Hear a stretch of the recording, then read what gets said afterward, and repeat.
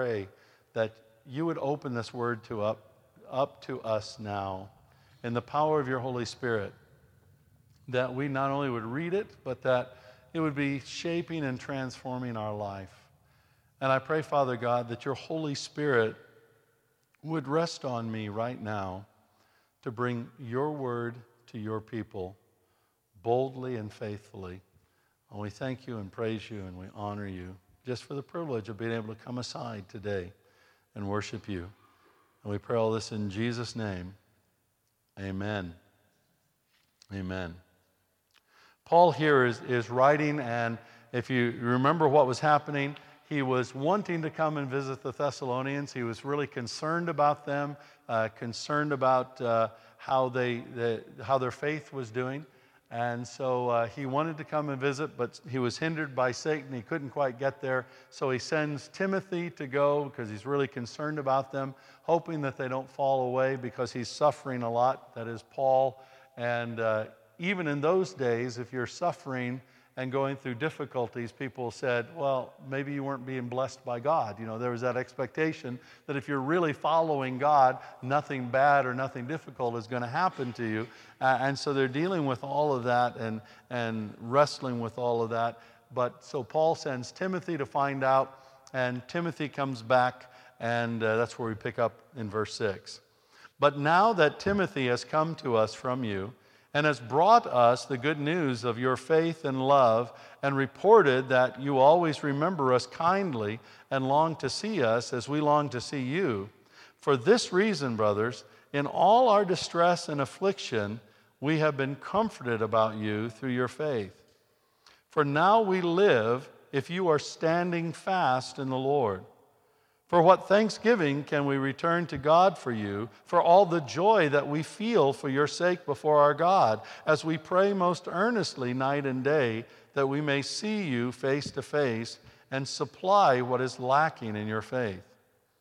Now may our God and Father himself and our Lord Jesus direct our way to you, and may the Lord make you increase and abound in love for one another and for all, as we do for you, so that he may establish your hearts blameless in holiness before our God and Father at the coming of our Lord Jesus with all his saints.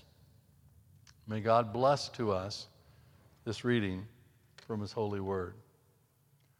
One of the big challenges I think that a lot of people face today is the challenge to say no.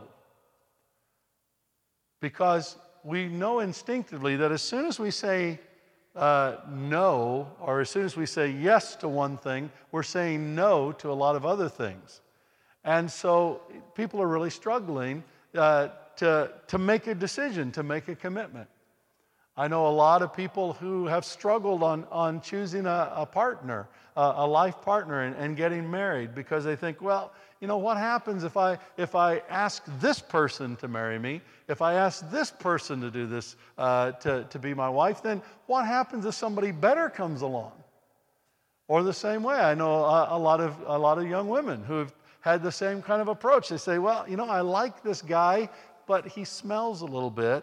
And he doesn't really have the job that I want my husband to have. And so, man, I don't know if I can make a lifetime commitment to this person. I don't know what that's going to be like. And so they struggle to say yes because they know as soon as I say yes, I start saying no to everything else around me. Or people start to say, well, can I really say no to this request because I don't really want to do it. I don't think that it's what I should do, but as soon as I say no to it, then maybe it's going to turn out to be really good. Maybe it's going to turn out to be really great. And so I don't really know how to navigate all of these things. And then you add on top of that the fact that for most of us, we are just a mess of conflicting desires. Now, we want to do a good job, but also we want to find a better job. We want to be a settled person in our community, but maybe we want to have a better house or a better community. We like our church and we kind of want to commit to it, but then at the same time, we really would like to find a better church. And so all these desires are going around inside of us, and all this tension about what to say yes to and what to say no to. And especially in this day when we have an overabundance of opportunities and an overabundance of options, how do we navigate all of this? How do we find what is right? How do we find what is good? How do we resist the temptations that will draw us away? And how do we know the right decisions to make? And I think really the key here is something that Paul talks about in the latter part of this passage that we read today. He is praying for the Thessalonians so that their hearts may be established blameless in holiness. Their hearts might be established blameless in holiness. Jesus told us that out of the overflow of our hearts, the mouth speaks. And that all of our desires, everything that we have, are emanating from our hearts, emanating from deep down inside of us. We talk about that today. We talk about following our heart, doing what our heart wants to do. And the challenge is, if our hearts are not really established blameless in holiness, then it's going to be difficult to decide what's going on there. Now, what does it mean to be blameless in holiness? Blameless, the idea is that our hearts are not wanting to do things that are wrong. That our hearts would be established so that they're not desiring wrong things.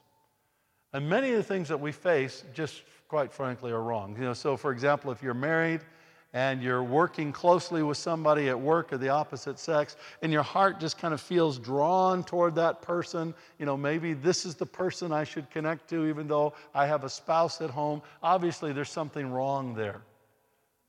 Your heart's not blameless, your heart's being sinful in that moment.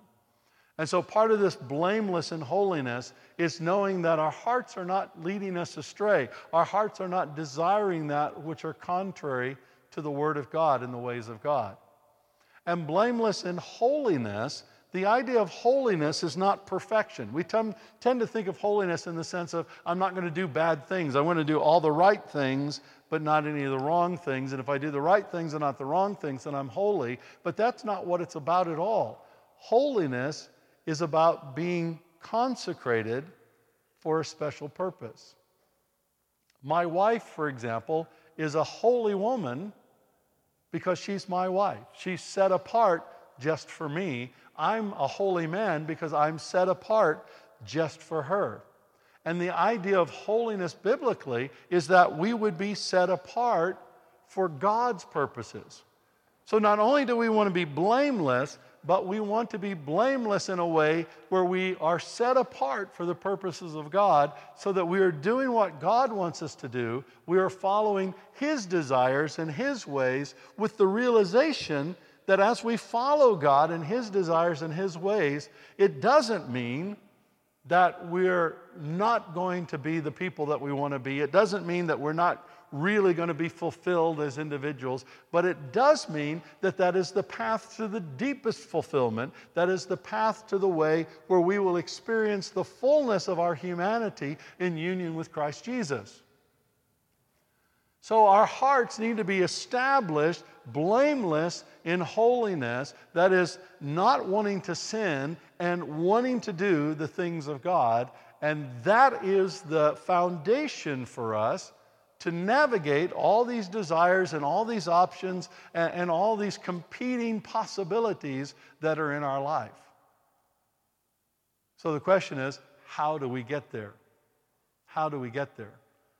Foundationally, for Paul, we must be established in the faith. You cannot hope to have your heart established blameless in holiness unless you are established in your faith. That's what he was going to the Thessalonians to find out. Are they really grounded? Are they really established? And he discovered through Timothy that they had a solid faith in Jesus Christ. They knew that Jesus died on the cross for them. They knew that Jesus rose bodily from the dead. They were following Jesus, choosing to be his disciples, his followers, even though they were going through difficult times, even though they were going through afflictions. So they were established, they were grounded, they were solid in their faith. And that's the foundation. If you don't have that foundation in your faith, if you don't know who you are in Christ, if you don't know what Jesus has done for you, then it's impossible for your heart to be established blameless in holiness, and it's really impossible for you to navigate all these competing desires. So having yourself established in your Christian faith is absolutely essential. But from there, for Paul, it seems, it was a matter of prayer. So Paul, knowing that their hearts were established in the faith, he was knowing that they were established in their faith, he was praying that their hearts would be established blameless in holiness. And how were they going to get to the place of being established in the faith, to the place of being established in holiness? And he prays three things for them. First of all, he prays that God would make them increase. The idea of increase here, that's the same kind of concept as a river flooding out. And so the first prayer is that God would help them to increase. How would they increase? They would increase in doing good. They would increase in using the gifts of the Holy Spirit. They would increase in sharing their faith. They would increase in serving others. They would increase in doing the kinds of things that God wanted them to do. One of the things we know that many times our hearts will follow what we choose to do. And actually, as we choose to engage in the things of God, and this is not only in a church on Sunday or in our house, but actually even at work, as we work to our best, 100% committed to Jesus Christ, we're doing the things of God. Your work is not alien to your life in Jesus Christ. Your work is an essential part of your life in Jesus Christ. And so Paul says, I'm praying that God will make you increase in all this good that you're doing, in all your work, in all your effectiveness. We need to increase. And God will do this, but we also need to choose to cooperate with the Lord. We need to be looking for those opportunities that God gives us to increase. And then he prays a second thing for the people that was essential to move from the place where they were established in the faith to the place where their hearts were established blameless in holiness. And the second was that they would abound in love for one another. Abound in love for one another. Love, remember, is not a feeling. It's not an emotional engagement. It's not an emotional attachment. Love in this context is the zealous self-giving of yourself, the zealous giving of yourself to others for their benefit. When we love, we are making a commitment to other people to work for their benefit. And that's how we show love. Whether it's in a marriage, whether it's at work, or whether it's amongst other Christians, and that's the context that Paul is talking about. He wants them to abound in love for one another. And that is absolutely fundamental. If we don't love one another, we can't possibly love people outside the church. And John tells us if we don't love one another, we can't possibly say that we love God. Because the person who doesn't love their brother or sister that they have seen cannot possibly love the God that they have not seen. And so we can abound in seeking the good of other people around us. And that's what love is all about. When we gather together in church on a Sunday, our goal is to seek the good of the people that we're gathering with. So many times in our culture today, people go to church for the good that they will receive. They say, well, I go to this church because it feeds me. I go to this church because they have great worship. I go to the church because they have a great children's ministry. But that's not the heart of these things. We don't go to church just for what we get. The primary call to go to church is for what we give. that we might abound in love for one another. And then the final part of then making that transition from being established in our faith to having our hearts established blameless in holiness so that we can navigate all these decisions that we have to make is also abounding in love for everyone. In a sense, church is just practice for loving everybody that we encounter, for seeking the good, actively looking for, seeking to promote the good for other human beings outside the church. And that's our call. And so that's why God often puts us in church with people that we don't like and we're not comfortable with and we have to struggle with a little bit, because it's refining us and it's giving us real practice to love those people at work who not only might we struggle with and have a difficult time with, but also who happen not to be Christian, so they can be rather unpleasant many times. So we abound in love for all. So we're praying that God would make us increase, that God would make us abound in love for one another, and that God would make us abound in love for all, because as we are abounding in these things, as we're increasing in the things that we do, as we're increasing in the love we share with one another, as we're increasing with the love that we show people around us, that is a key for us to get to the place where our hearts are established blameless in holiness, so that we can really make the best decisions that we have, and so that we can really follow Jesus Christ. So maybe that will be the prayer that we can all pray now, that Lord, please let us increase. Let us abound in love for one another and abound in love for all, so that our hearts might be established blameless in holiness, and that we can make wise choices that please you and bring us into the fulfillment of your purposes for our lives and the advancement of your kingdom. Let's pray. Father God, thank you so much for your word. I pray, Lord, that you would help us by your grace to have our hearts established blameless in love, so that we might follow you all the days of our lives, so that we might make good decisions, so we might know how to say yes and know how to say no in wise ways, so that in all things we might bring glory and honor to Jesus as we experience the fulfillment and the fullness of all that you have for us in Jesus. We pray all this in his name. Amen.